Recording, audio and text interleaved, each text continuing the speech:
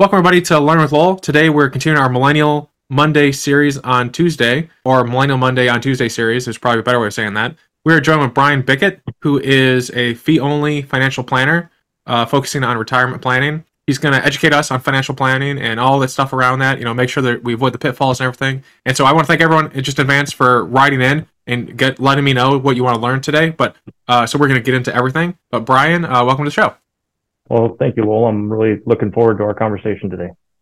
Yes. So the big one, and this was kind of surprising to me, but I think it goes to this point. When you look at like the top 6 or 7 things that millennials are facing today, financial literacy is a big one. Like people don't know a lot, which is fine. Like that's what we're here to learn. But the number one question ranked by semantic analysis was, can you just go over some financial basics for planning for your future and kind of like weathering the storm? So like a lot of people writing in were just like at 0. So what do you think about when it comes to financial basics and setting people up conceptually with a framework to just go through life without, too much stress, I guess? Well, we can't avoid too much stress in life. Yeah. That's going to happen, and that's something we need to plan for. And so we one of the basic building blocks when we're looking at financial planning is we definitely want to build the framework so that we're comfortable taking on that stress when it does come. And so we always start with having margin or having margin in your monthly spending. Make sure that you're not spending every dollar or more that's coming in, and that you've got some margin there at the end of the month. And the next step is to take that and start building an emergency fund. We need a cushion for when life happens. We need someplace to be able to absorb that, and an emergency fund is truly the first place to do that. The general rule of thumb is 3 to 6 months of expenses. We start with what you can start with and focus on that, getting at least a month in there to start with, and then moving on to tackling debt. And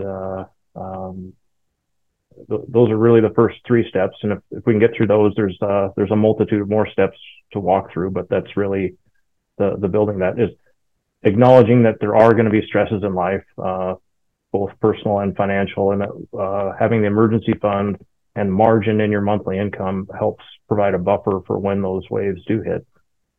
Sweet. So working middle to backwards. So is there a millennialized version of so I think a lot of people have heard the 3 or 6 months rule, but but millennials, I think you're a millennial as well, but there's been like COVID, there's been 9/11, there's been like a lot of upheaval when it comes to like planning, and those things so far have not gone away in 6 months. Is this still a general good rule of thumb for millennials to just have 6 months, or is it good to have like maybe 9 months? I know like startups, for instance, a lot of my friends are startups. I advise a lot of them. A lot of them at like 6 or 9 months ago were told to like get to essentially revenue 0. So instead of like deficit spending to grow to get to the point where they're profit neutral or like around profitability, because they expected a recession and terrible stuff to happen. They expected that to happen within 18 months, so like get things worked out. So is 3 to 6 month like really an optimal one for millennials, or is there a more optimal one for millennials? The 3 to 6 months rule of thumb is a rule of thumb, but when we dissect that further, we want if you're a W-2 employee and have a fairly stable position and have had that position for a while, then 3 months might be the goal to start with. If I'm an entrepreneur and things are very volatile, then I'm definitely going to want to be further out on that, 6, 9 months, maybe even a year, depending on the situation. Anytime we're making financial decisions, we're making compromises. We have to make a compromise. So if I say that you can't go start, or that you shouldn't, I can't say you can't do anything, but if you shouldn't go pursue your dream until you have a year of savings saved up, well, a lot of folks will never get there and will never step out. And so at some point, we definitely have to make some decisions and a compromise of if we're going to step out on our own, and what level am I comfortable with saving up to. And so I could say ideally you want a year's worth of savings in an emergency fund, but truthfully, a lot of people would never reach that and never pursue what they feel like they're called to do. And that's to me is more important than checking a financial security box. Yeah. And then when you have that security uh, emergency fund, where do you store it? Because so like a savings account is like point 0.000001 Mhm. percent, and so you're basically losing money to inflation. So where do we store it where we're not just like giving the bank leverage to like loan out money and they benefit, but we just are like housing it somewhere safely? That's a really good question. The truth is, anytime we put it in a savings account, regardless of the savings account, we're always losing ground to inflation. Hmm. Savings accounts are always going to pay less than what we're seeing with inflation or what true inflation is. And so the goal of that emergency fund, with clients, I refer to that as my sleep at night fund. But that money is not there to grow. It's not there to do anything but be that security blanket that allows me to sleep at night, knowing that I can go grab it if I need to. Something unforeseen happens, I can go get it. As far as where to put it, there's numerous, um, you know, depending on your local branches, some will have some offers, but if we look at like Ally or Capital One online, they've got money market savings accounts that are paying upwards of 4.5% to 5% right now, and they'll move with interest rates as well. And so those are no fee savings accounts, money market accounts, and that's where I have my personal savings sitting right now. And as rates have gone up over this last year, they've increased their rates as well. And eventually, at some point, rates will come. I expect rates to come down again. And when that happens, I expect them to come down at the same time or in lockstep with that.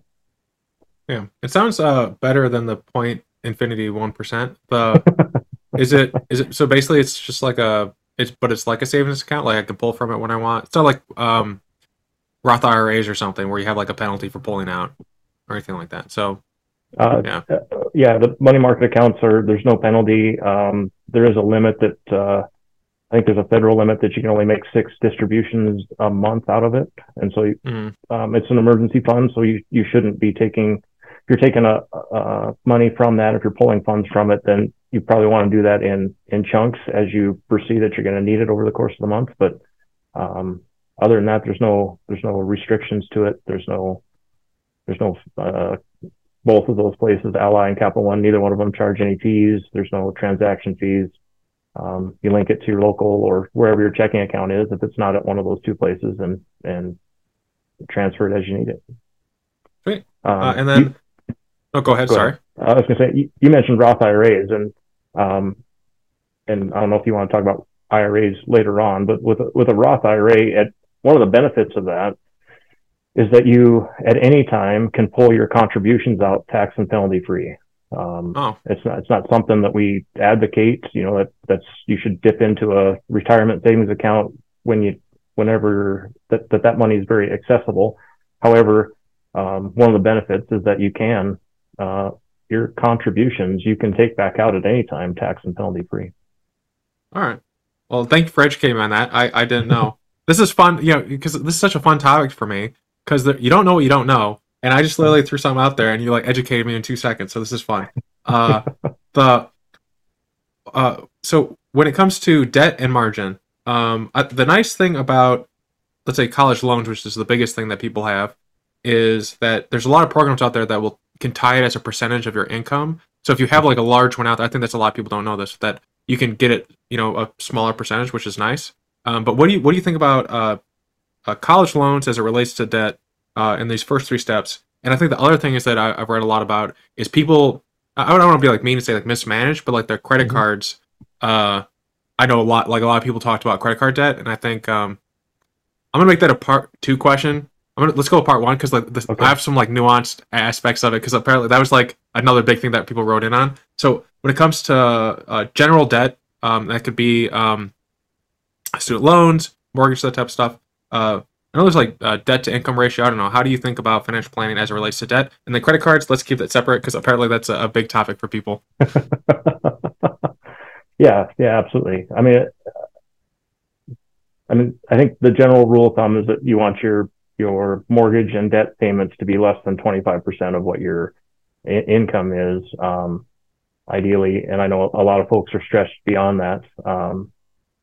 And and if you're in that situation, then it's even more important to create some margin to start freeing up some cash flow to attack those, or a lot of times, it means making sacrifices of selling a newer car and buying an older one. And I know that folks don't want to hear that, but every decision we make financially is full of compromises. And so it really comes down to what the individual is comfortable with. I mean, I think that you should spend lavishly on things that are important to you and cut drastically things that aren't. And so for some folks, eating out is important to them. It's social. It's an important part of their lives, and so they spend lavishly in that area, but then cut ruthlessly on in other areas that aren't so important to them. Maybe they're driving an older car when they could purchase a newer car, but instead are spending that money on eating out with friends or family.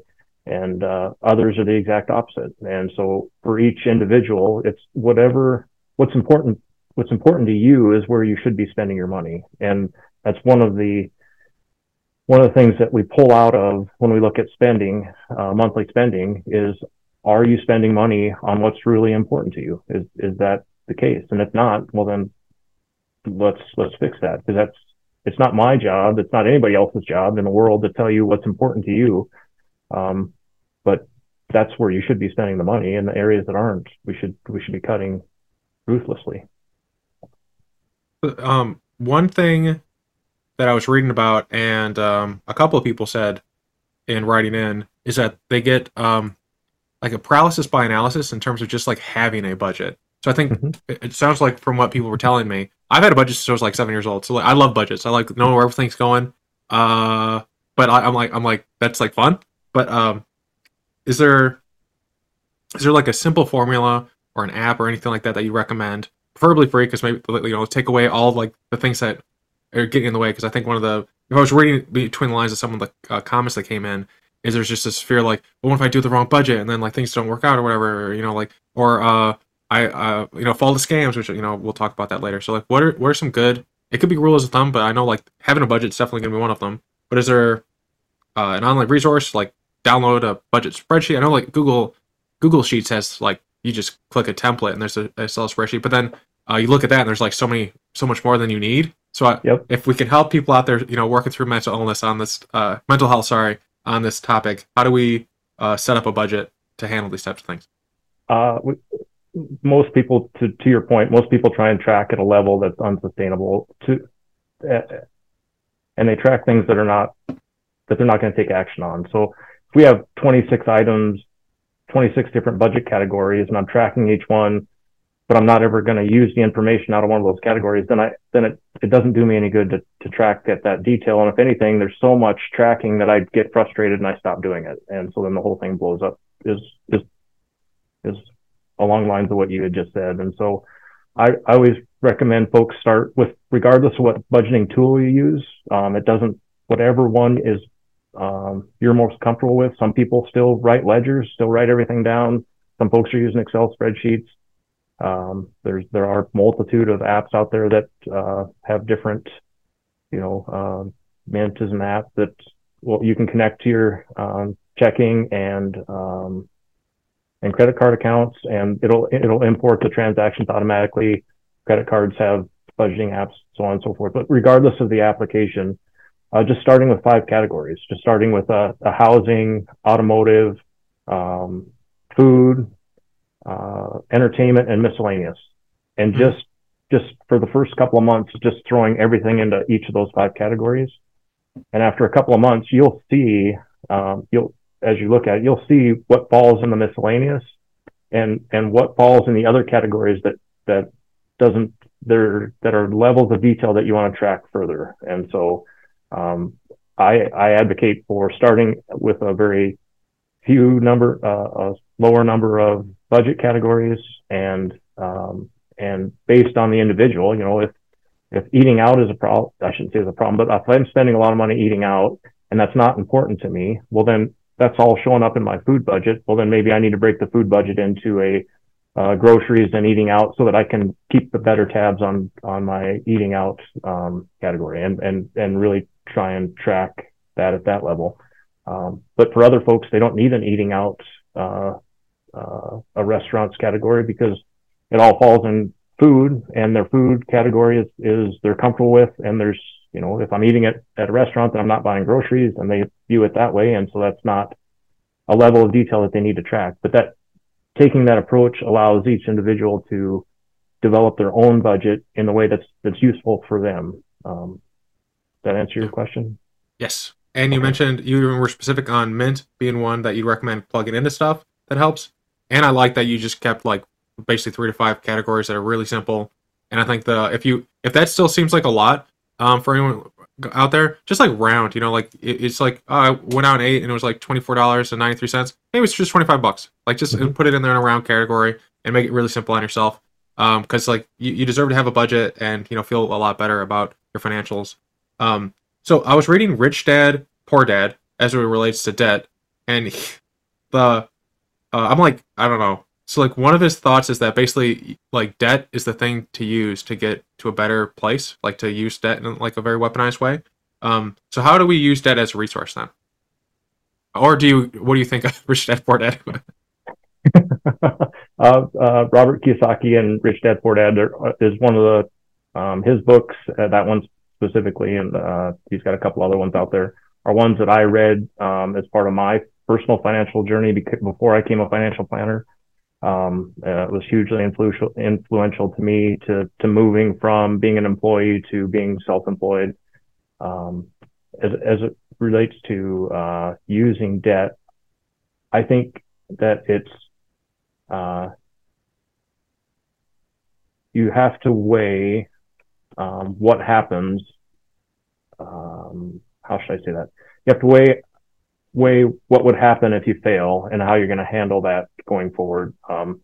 I know many entrepreneurs that needed to take on debt in order to get things started, and things worked out very well for them. I also know others that tried to took on debt and started following their passion. And it didn't work out, and that at some point led them to declaring bankruptcy and basically starting all the way over.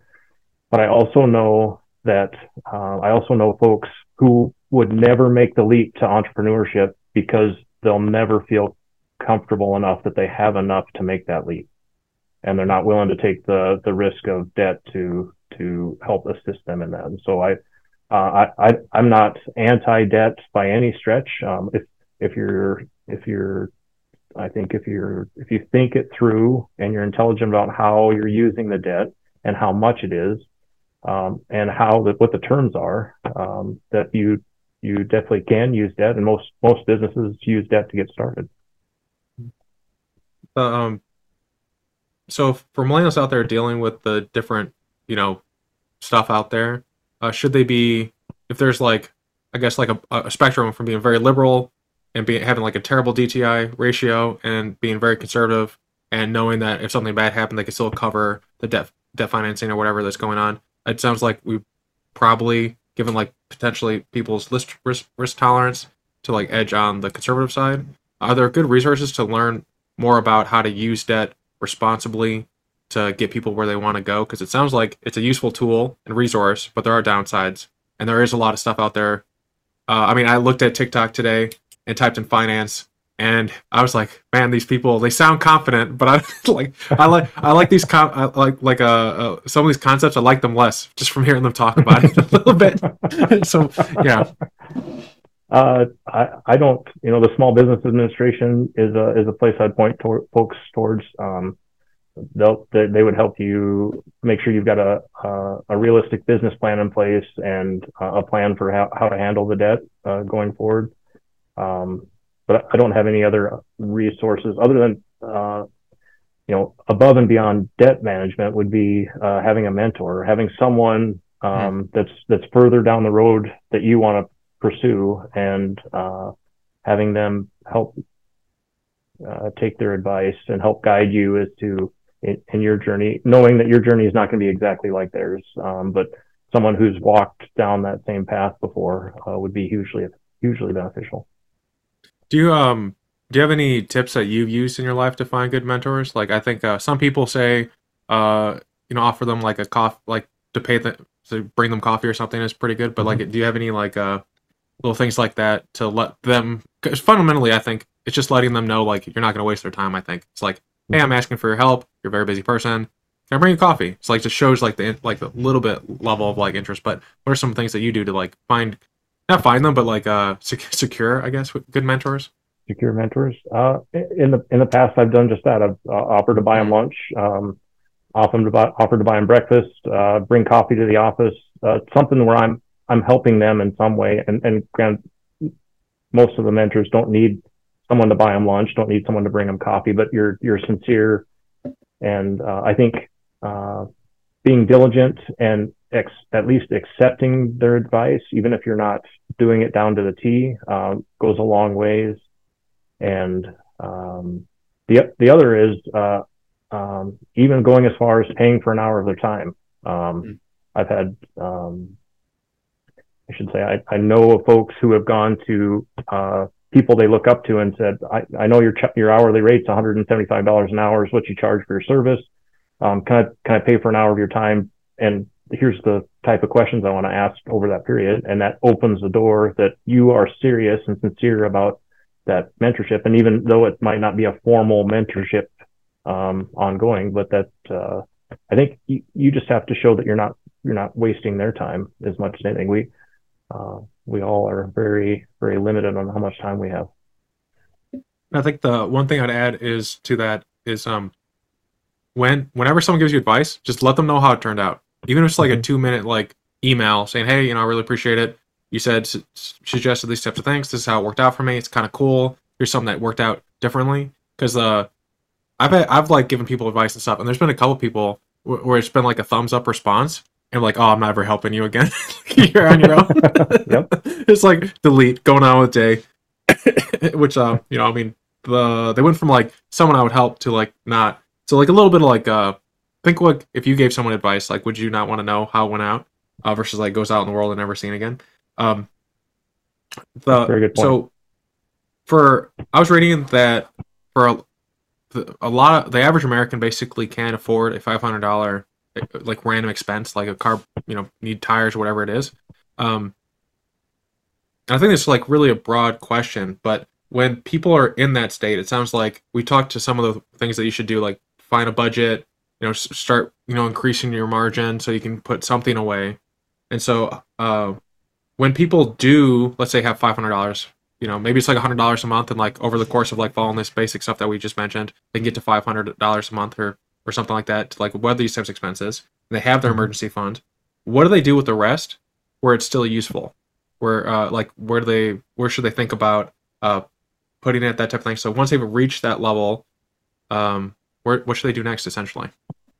I think you have to do some soul searching Mm, and understand where it is you want to go. And for a lot of people, you mentioned before with budgeting, they get paralysis by analysis. That I don't know what I want to do next. I don't know what to do with this going forward. And so, my advice is always to take a step in a direction, even if you're not sure which direction to go. We'll take a step in almost any direction. Will get you further. Will truthfully get you closer to where you will end up, or where you ultimately will want to end up.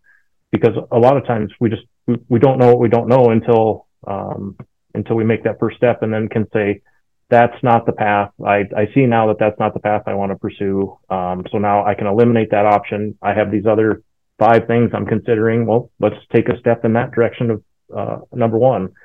And nope, that's not what I'm looking for either. Let's take a step in direction number two. And at least uh, every one of those steps gets you closer to where you ultimately will want to be. But you have to take action, even if it's 180 degrees in the wrong direction. That will tell you that that's not the right direction, and now you can move to help move you further. yeah.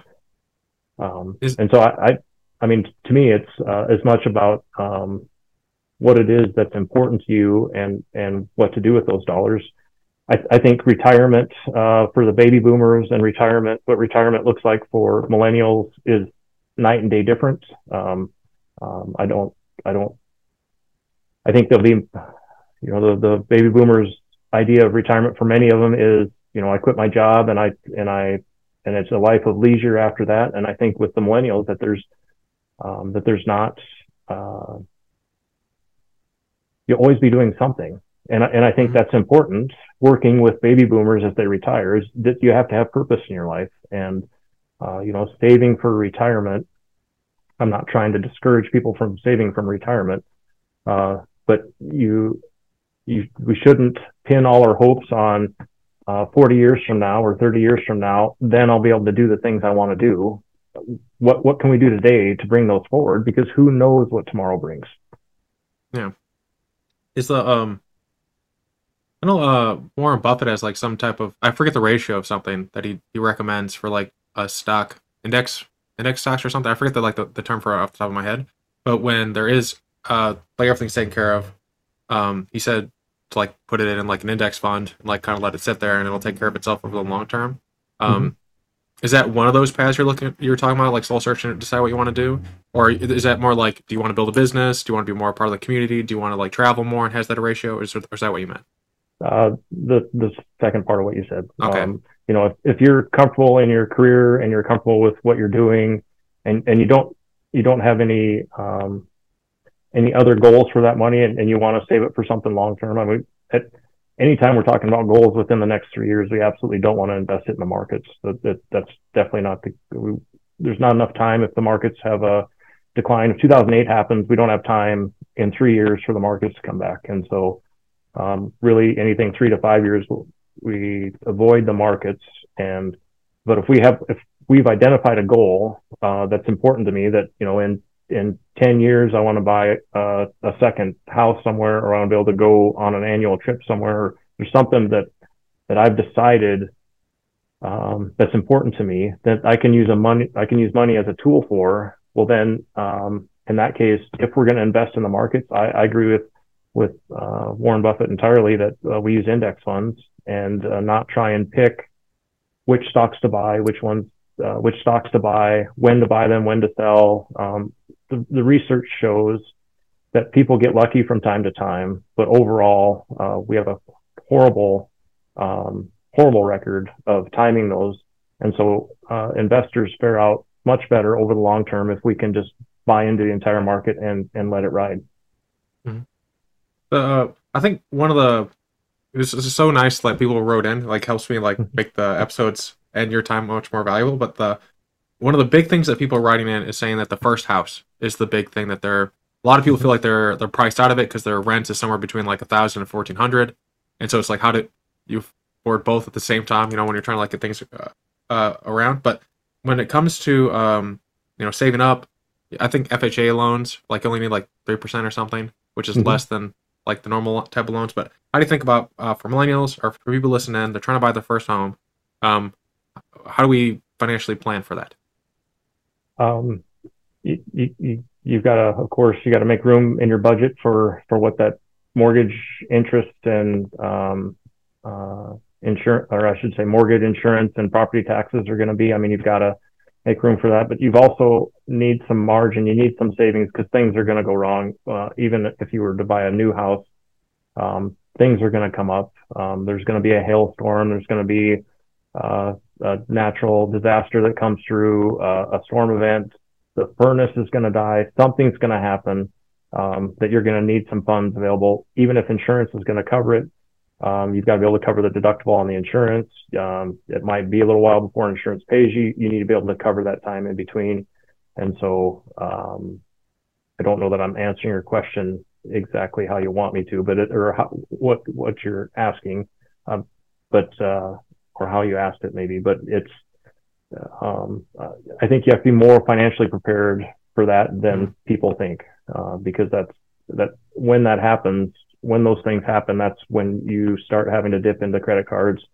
That's when you start having to reach for things financially, and that uh, that that that's a rough road to go down. Yeah, is it enough?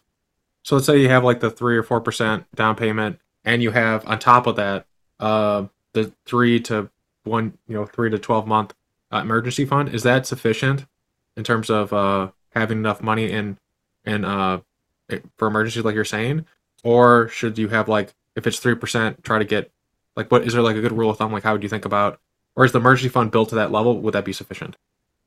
I think if your emergency fund's built to that level, that's sufficient. Mm, If anytime you put less than 20% down on a house, you end up with private mortgage insurance, which costs a little bit more on top of, I mean, it's an additional expense. And there's ways to avoid private mortgage insurance. You can get a second loan for that second 17%. But it really, it comes, I know you want a rule of thumb, but it really comes down to the mm, individual and where they're at and what they're comfortable with, the risks they're taking. Is it the time to buy the house now, or do I need to wait another year so that I'm more secure financially? Knowing that, and I absolutely believe we cannot financially prepare for every storm. mm. There's things that are going to happen to folks that if we prepared for those, well, we could never prepare for them. So, Credit card debt. There's many strategies on this. I think there was like a 60 minutes or something when I was in high school. It wasn't a part of high school at all. I just heard about it and it scared me a lot. Uh, if you have credit card debt, well, first thing I guess is like try not to have credit card debt, pay it off every month. But when you do have credit card debt and it's substantial, what are some strategies that you found to be effective in terms of like getting it off? I know there's like one where it's like you do the highest interest rate quick, or there's like the smallest amount, like if you have multiple credit cards or something. You do the smallest one first, so you feel good about the fact you're getting something worked off. What are some strategies that you found to be effective um, if you're trying to just optimize for like destroying the debt? I guess.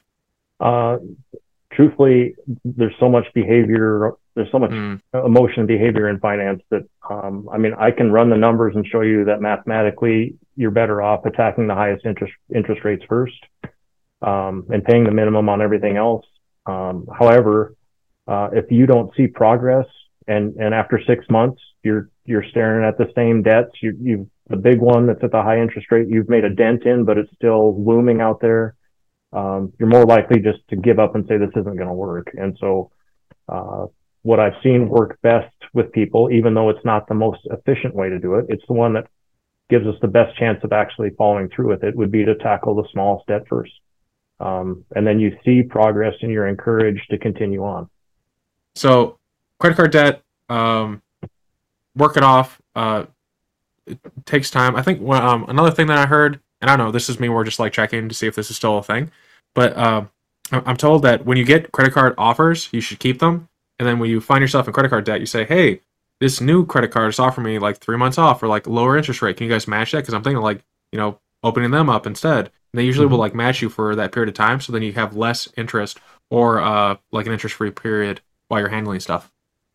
Yeah, you know, I don't know that you need to keep those offers or not. I mean, that's definitely gives you alternatives in the event that they won't.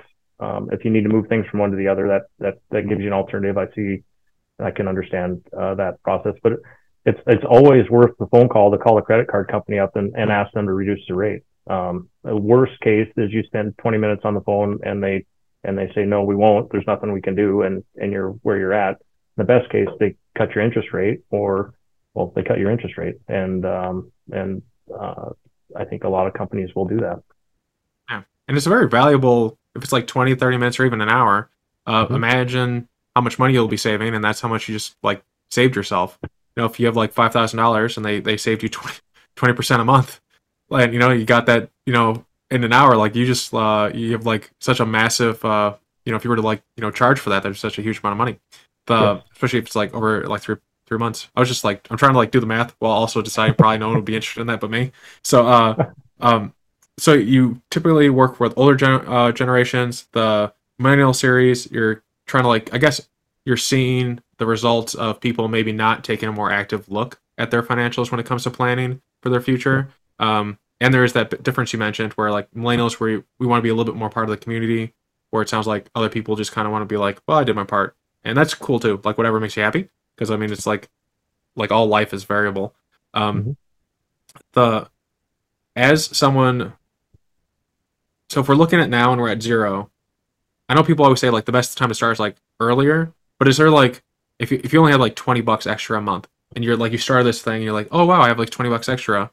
Um, uh, is there a good way to like do you just like put that in an emergency fund and you just keep adding to that, or do you do anything with it? Do you open it up like an investment account, do the index funding or whatever? Like, is there like a minimal amount to really have coming in each month or to have before you start thinking about these types of things? No, there's really not for that first when we're at zero. You know, the Hmm. adage about when the best time to plant a tree is. Yeah. Well, 20 years ago, and the second best time is today. And so we can't do anything about the past. We can't change anything about yesterday or before. But we can definitely make changes from here forward. And so if you've got $20 extra a month, I mean that's you start filling up your emergency fund. Life is going to happen. Things are going to come up. And a year and a half from now, you're going to have $120 in there. Or I'm sorry. In 6 months, you'll have $120 in there, and then invariably something is going to come up where you need that money, and it's a good thing you saved it. Otherwise, that would have went on a credit card to cover it. And so, money is simply a tool to be used to help you pursue what's important in your life. And so, I would never advise that somebody, or I wouldn't suggest or advise that if you got an extra $20 a month, that we go and buy Tesla stock with it to start with. Why are we buying Tesla stock? I mean, what's the purpose of that? Um, and uh, and so I think that the money needs to the money is simply a tool to move you Hmm. closer to what's important to you. Are you the are you like the Tesla shorters? I was just reading about this the other day, where they think Tesla's overhyped, so they want to short it or something. Yes, I'm familiar with that. I'm not a market timer in any way, shape, or Mm, form. I don't do that personally. We don't do that with clients. It's not. We yeah. buy into the market and get market returns at the least cost possible. And over time, uh, for on average, investors do better using that approach. Yeah. Yeah. The oh, okay. So then it could have been any stock. It's like your thing. It wasn't. It could have been like Yeah, yeah. No, I was. Joe Yeah, Schmo's. Yeah, I didn't know if it was like no, sometimes people are no, like I hate Tesla, so it's just like I was just asking no, no, because it no, seemed no. like a nice It could company. have. Yeah. We could have filled it in with anything. Ford, Chevy, Yeah. Yeah. GM, whatever the. Disney. Yeah. Yeah. Yeah. Okay. And then I know you do like a no fee structure for financial planning or something like that. I don't have the specific part of the note in terms of like how you Okay. structure getting paid to be appreciated. So I did go through a bunch of forums. Like no one talked about this side of it because it's really nice. No one had a financial planner when they wrote in. So this is like very good information. The they talked about how like sometimes people would make a percentage off of how well you did, and then or like sometimes it was fee based or like there's like so many different structures. So when people are looking for a financial planner, how do they know they're fine? Like how do they suss out the people like yourself are like no nonsense? I'm just trying to get you where you want to go Mhm. versus like I don't know. I imagine them in like $100 bill suits, like just like $100 Oh. bills everywhere. So I'm gonna make you money or like Dr. Quarters or something. I mean that's kind of probably a dead giveaway if they're dressed that way. Like where are they getting that money from? But how do we separate good financial planners from bad financial planners? And then structurally, is there like a fee structure of some kind that kind of lets you know if they're good or bad? You're spot on. There's there's two there's there's a lot of ways financial planners, financial advisors get paid. Those compensation structures get really can get really convoluted. What I would recommend for millennials, for anybody just starting out, regardless of your age, to be honest, would be to look for someone who is a fee only financial planner. And that is someone who does not, there are financial advisors, financial planners who they are compensated based on commissions on the products they sell. If I sell a life insurance company, I get a percentage of, I get a commission from that. If I sell a specific mutual fund, I get a commission of that.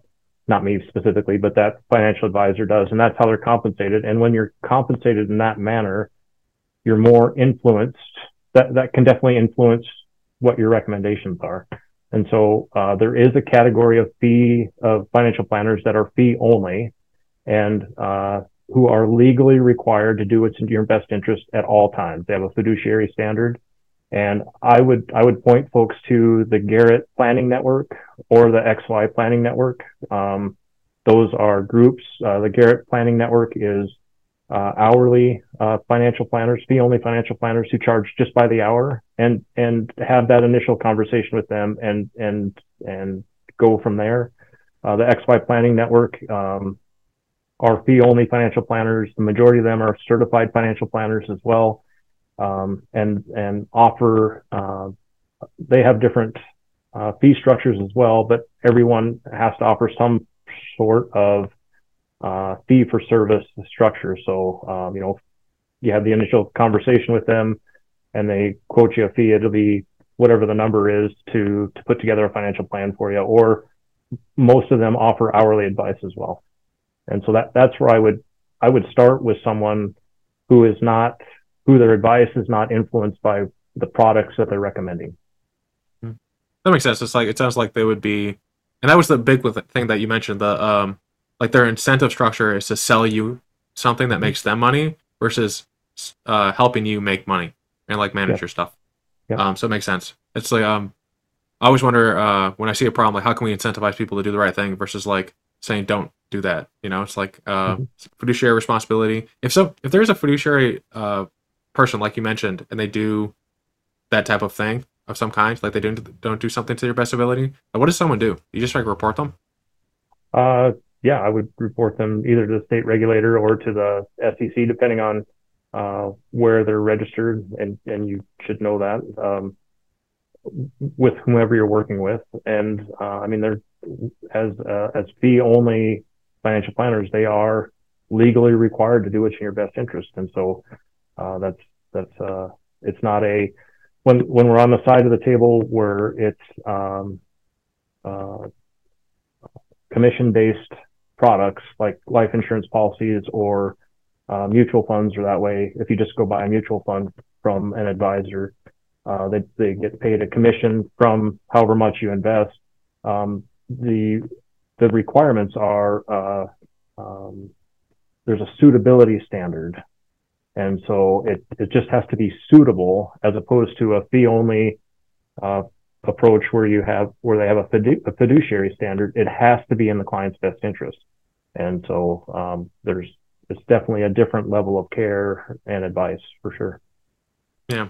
What's the repercussions? Like you wouldn't do this, but like if someone did breach the fiduciary responsibility, do they just like get a fine or something?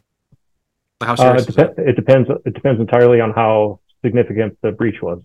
And so they could be fined. They could lose their license. They could, my understanding, you could end up in jail for doing that if it's severe enough. And so yeah.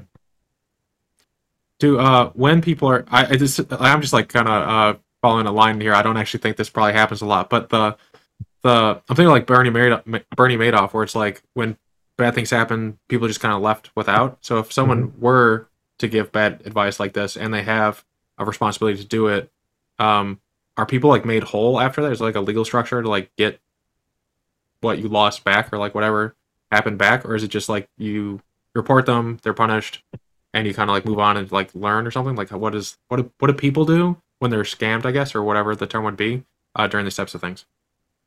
I think, I mean, you absolutely report them. I mean, that's because what I think happens is if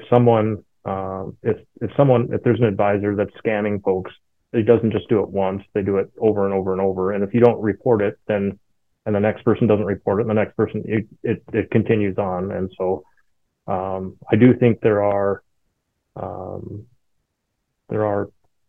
processes in place to attempt to make the client or the consumer whole. But it'd be based entirely on what the breach was, how significant it was, what the impacts of that were. Yeah. And then there's like two, I saw these on TikToks, I think. Well, one of them I didn't. Everyone was talking about whole life insurance. Was like, how is whole life insurance an investment vehicle?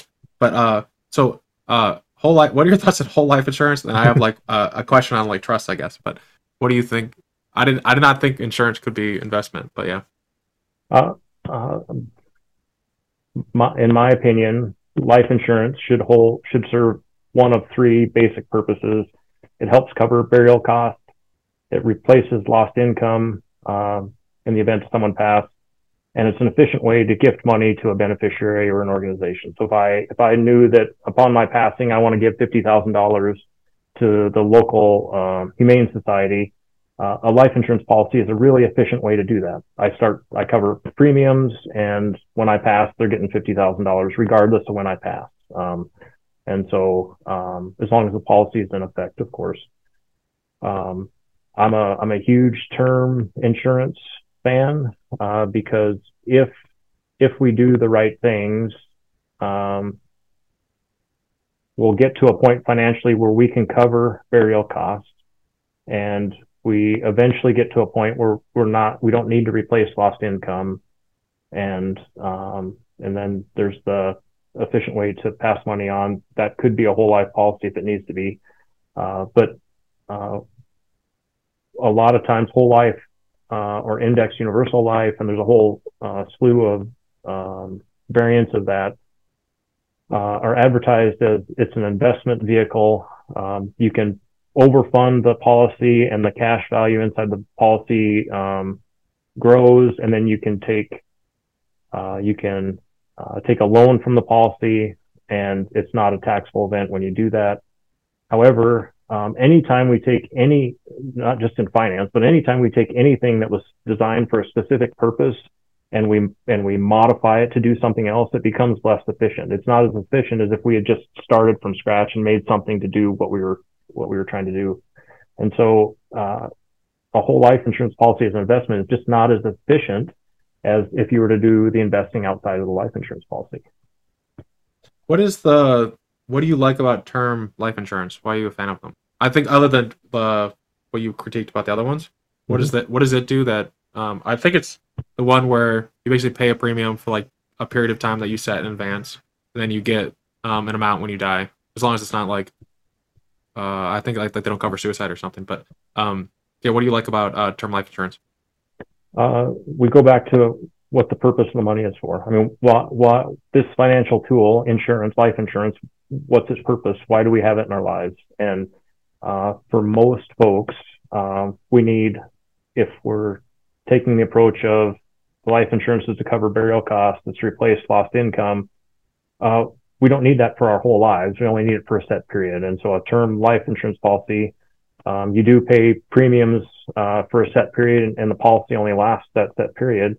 And at the end, there's no residual anything. It's very similar to your car insurance. I mean, you pay a premium every month, every year for auto insurance. And if you never have a claim, well, you lost your premium payments, but you were paying for the insurance. And that's a term life insurance. I would view that the same way. The premiums, if we took I shouldn't say equivalent death benefits of a whole life policy and a term life policy, the premiums on a term life policy would be significantly less than they will be on a whole life policy. And that difference allows us more margin to do other things than have it all tied up in a whole life policy. Is there like if someone's making like I think the average income in America is 38 to $42,000 a year. If they were to do a term life insurance, what amount would be good? Because I know there's like a variable you can like select how much. Mm-hmm. Like what would be like a good rule of thumb for that? It depends on the situation. Am I responsible for somebody else? Is somebody else dependent on my income? And if that's the case, well, I need to work out what happens when I pass away. What's going to happen to them, and how much life insurance do I need to do what I or what we think they're going to need going forward. And for people in very similar situations, might have different the way the family. An example of this would be, I'll take myself personally.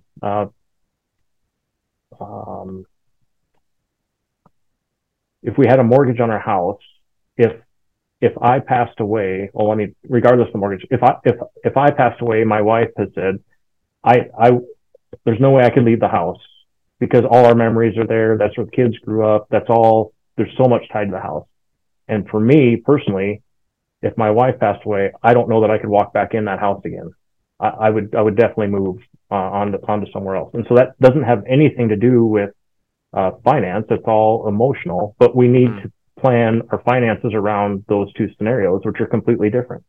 And so yeah. when we look at life insurance needs, it's, well, we go back to what's the purpose of the money? I mean, why are we buying life insurance? What do we need it to do? And then that we can back into how much you need. Yeah. And that, Makes and sense. that is going to vary a lot from individual to individual. Yeah. Then what do you think about trusts? I literally Uh, sat at a bank the other day because I was rolling quarters, which I'm very pissed off that my bank no longer does like you hand them change, they cycle it down because yeah. that sounds to me like a financial service, and they did not have that service. So, but they were nice, but I sat there for like 30 minutes, because I had a huge change jar, and there was like everyone who saw someone, they were talking about trusts. So like Oh, how should people should the average person have a trust? Or when it comes to financial planning or whatever, like how do you utilize trusts for retirement planning and what have you? it, it just goes, I mean, it's another extension of what are we trying to accomplish? A trust, there's like 148 different types of trusts out there. Each one is structured a little bit differently, has different advantages and disadvantages. And so it goes back to what are we trying to accomplish? And then is there a specific type of trust that helps us move further in that direction? And so it's there's state rules that vary. There's rules for estate planning that vary from state to state. That in some states a revocable trust is beneficial, in other states it's not as beneficial. It really depends on the state you're in and what you're trying to accomplish. I mean, if I'm trying to care for a special needs granddaughter and I want to provide for that, well, there are special needs trusts that can help financially, can help them financially without impacting the help they're getting from the government. And so that might be a situation where a special needs trust would be beneficial. If a lot of folks talk about trusts for asset protection, and that it just goes back to, I hate to say this, but you really need to have a conversation with an attorney on what it is you're trying to do and Mm-hmm. whether the trust is the right tool in the tool in the tool shed to do that. Yeah. Well, you guessed what I was going to ask you. It's like, are you the person to ask these questions to? It sounds like it's a lawyer who you would use in conjunction with like after meeting with a fee based financial planner to like really map out what to do after. Yeah, I mean, I advocate for my clients that we have those conversations here, uh, and then go to the attorney, and so we kind of flush out a little bit of the what we're trying to accomplish and get that squared away before you go talk to the attorney. Just the attorney fees are generally a bit higher. So Yeah. When it comes to, there's a lot of really complex topics we're talking about today, and there's a lot of it depends because they're really complicated. How much time, let's say if someone's at zero and they were to sit down with you, how long does it take to go from zero to like, we have a plan, it's all mapped out, and now it's just kind of executing on the plan and making sure it's good? Is it like you do it in a day, or is it like a couple days? Is it like an hour? Like how much time does it take to get people financially literate enough and with a plan that meets their needs uh, that accounts for all that we're talking about today? some folks, I mean, I've had hour-long conversations with folks that provided them with enough Mm, information to move them to the next step or to get them moving in the right direction to the next step. And then once they reach that step, they can either I can help them further or someone else can. I mean, to map out a full-blown financial plan, I mean, usually that's a couple meeting process, and we need to understand what you're trying to accomplish, discuss what the options are, and understand what you're most likely to implement, and then actually sit down and say, here's the plan, here's the action items and steps. Um, um, it really, I mean, I think for most people, just an hour-long conversation with a fee-only financial planner would be hugely beneficial to answer a lot of the, I don't know how long we've been talking, but to answer specific questions about my situation, about, here's my credit card debt. Do I tackle it this way or this way? And within an hour, you would have that answer, what the difference is time wise, as opposed to approaches to tackling it, and what the difference in interest rates or interest costs would be, and then be able to map out a basic budget. And I mean, a lot of that stuff you could do in an hour, and that would be hugely beneficial.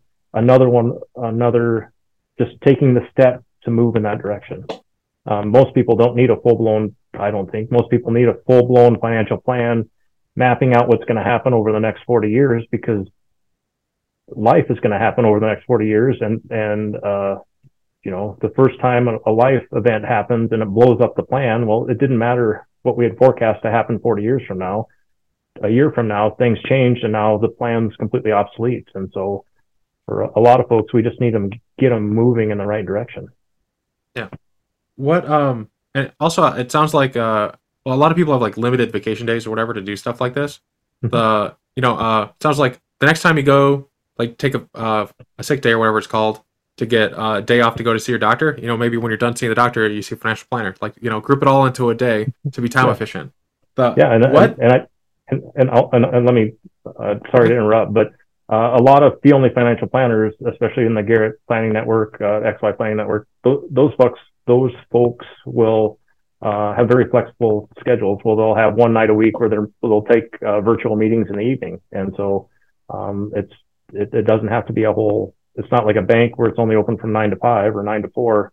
Um, there are planners out there that will meet in the evenings around your schedule as well. So what are some things that people should have prepared to talk to a financial planner to have a good hour with a financial planner? Is it like bank statements? Like what type of like resources would the average person have they should bring so they can have like a meaty conversation? Most recent tax return, because that's very revealing in and of itself, and then bank statement for the last month, and then anything that you have questions about. If you have a 401k at work and not sure what to do with it, well, then bring your 401k statement in, and if you've got money sitting in a savings account or in a CD somewhere, well, I would bring that statement, and that's one of the things I would ask: is how does this, is this the right place for this? Where does this fit into the puzzle of my financial life? And then you mentioned how you can't really plan for emergencies, and I know like that's one of the big things that got you into financial planning. That emergency happened, something very sudden that you didn't see coming, and it really shifted. I mean, put you on a different track in particular. But if when it comes to sensitive things, I just kind of like set the groundwork and let you go forward because I know it's a very sensitive story. So what happened that led you to where you are now? Um, uh, I we I'm a mechanical engineer by training. I got into software consulting, and we got a phone call one January evening saying that my father had a very aggressive brain tumor, and that changed the trajectory of my life entirely. And so we did treatments. We live in South Dakota. My folks lived in Wyoming. They came over and did treatments in the town I'm in here in Rapid City, and stayed at our house while they were doing it. We would go home. I would go home. My daughter Ellie and I would go to my folks' place on the weekends and do things around the house. But we just had there was my dad ended up passing away in May, just 4 months later, 4 full months later, and it was walking through helping my mom financially after that. Really, prior to it and after it, there was a day we were over there on a Sunday, and my dad looked at me and said, "I want to make sure your mom's okay." And mom burst into tears and ran out of the room. She didn't want to talk about finances at all, but dad wanted to know if he had done his job. Is your mom going to be okay? And after a couple of weeks of digging through things, we didn't have our hands on everything, but we had enough information that I was able to tell dad that mom's going to be just fine. And you could physically see the weight come off his shoulders. And he passed away within the next month. And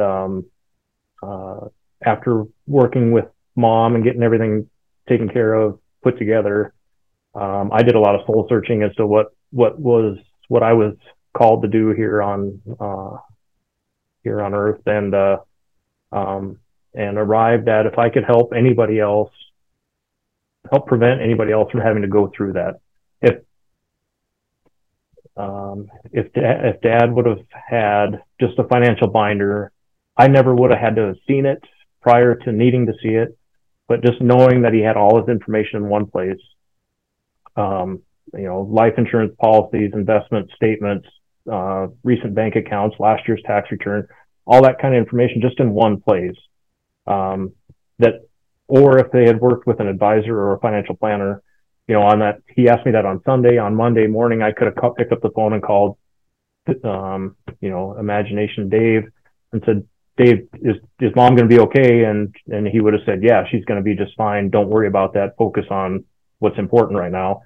And Dad wouldn't have had to go through those 2 weeks of, is your mom going to be okay? He would have experienced that much sooner, when he should have been he should have been focusing on other things. And so that really, about a year and a half later, I stopped consulting and I transitioned to be a financial advisor.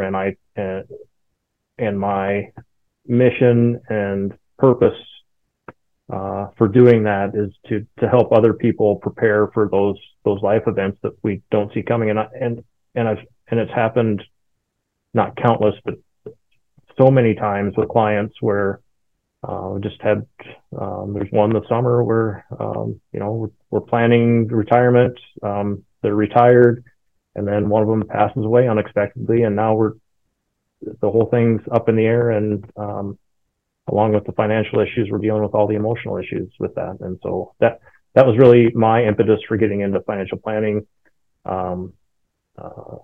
I started out as a commissioned financial advisor because that's the only thing I knew. I didn't know there was another path. And I eventually was introduced to the fee-only side of the business.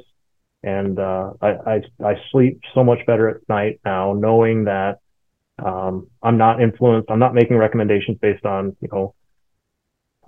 mutual fund A pays me 5.75% and mutual fund B pays me 4.5%. Well, guess what? All my clients are in mutual fund A, and I have a really hard time with that. Whether I wanted it to or not, it still influenced the recommendation. So I don't want to monologue too far, but that's really the event that got me into financial planning. Is there anything, when it comes to those types of events, like we talked about credit card debt, budgeting, knowing where you want to go, having a financial plan? Is there anything that we haven't discussed that you think, like, man, I wish I would have had in place, or that people that you've helped with going through situations like that you wish you had in place, that we haven't discussed?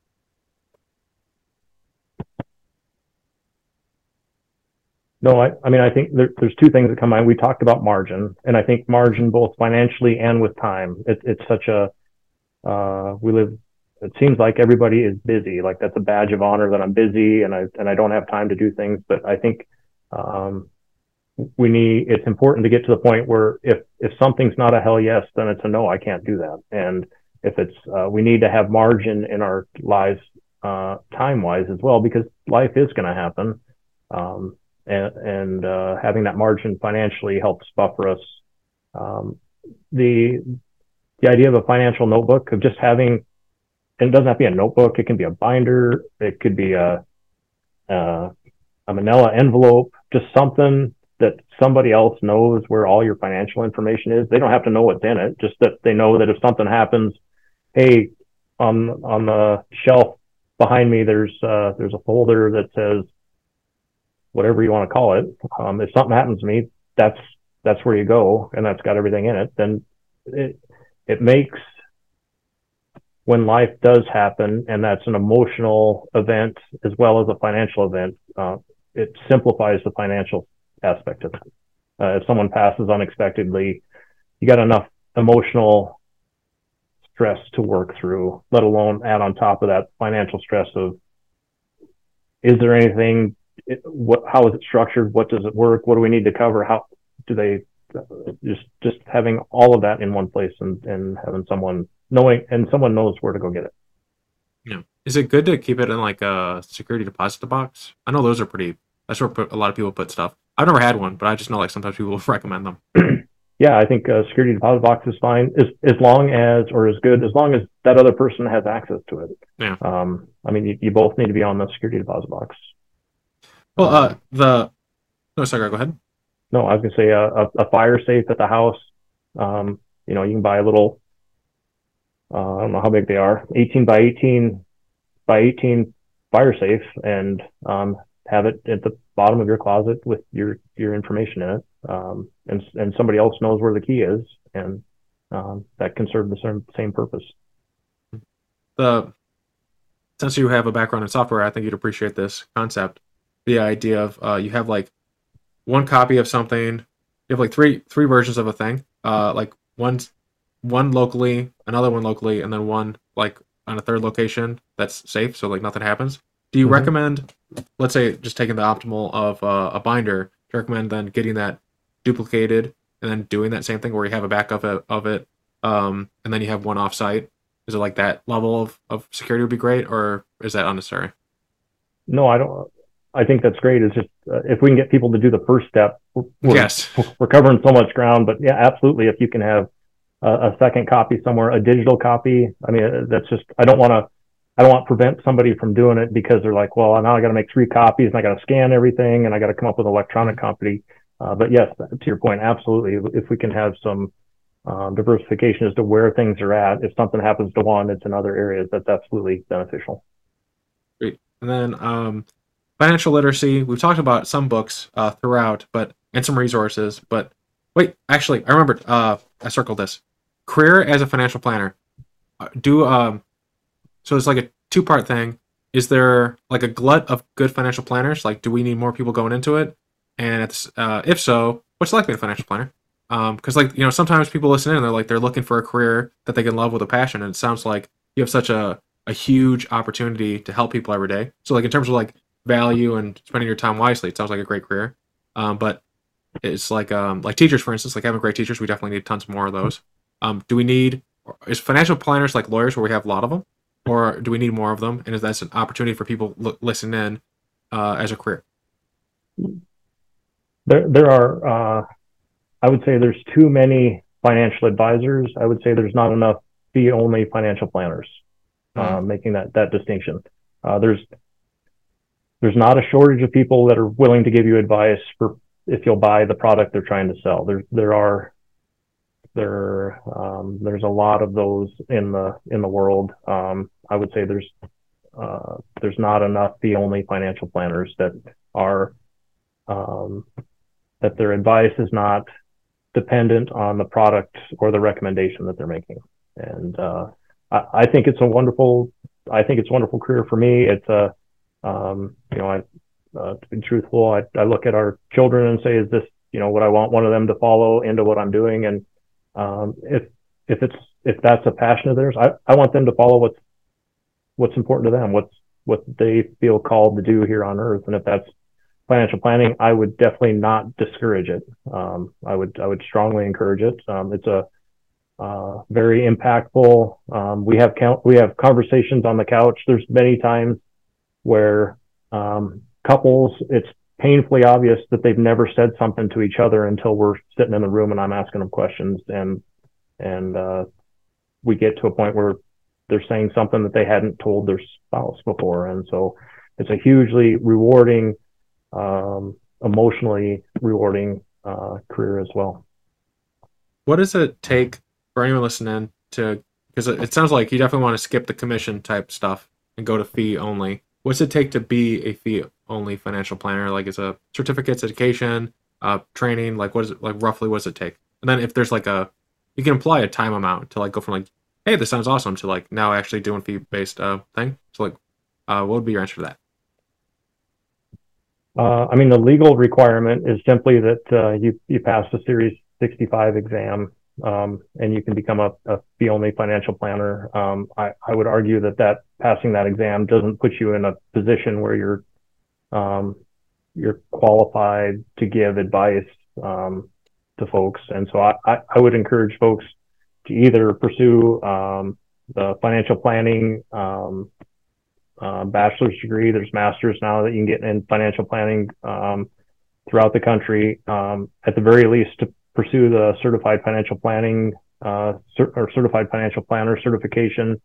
There's a 6 courses you walk through, and then there's a capstone course where you build a financial plan, and it's critiqued and graded by financial planners, and then you have to pass a comprehensive exam before you can become a certified financial planner.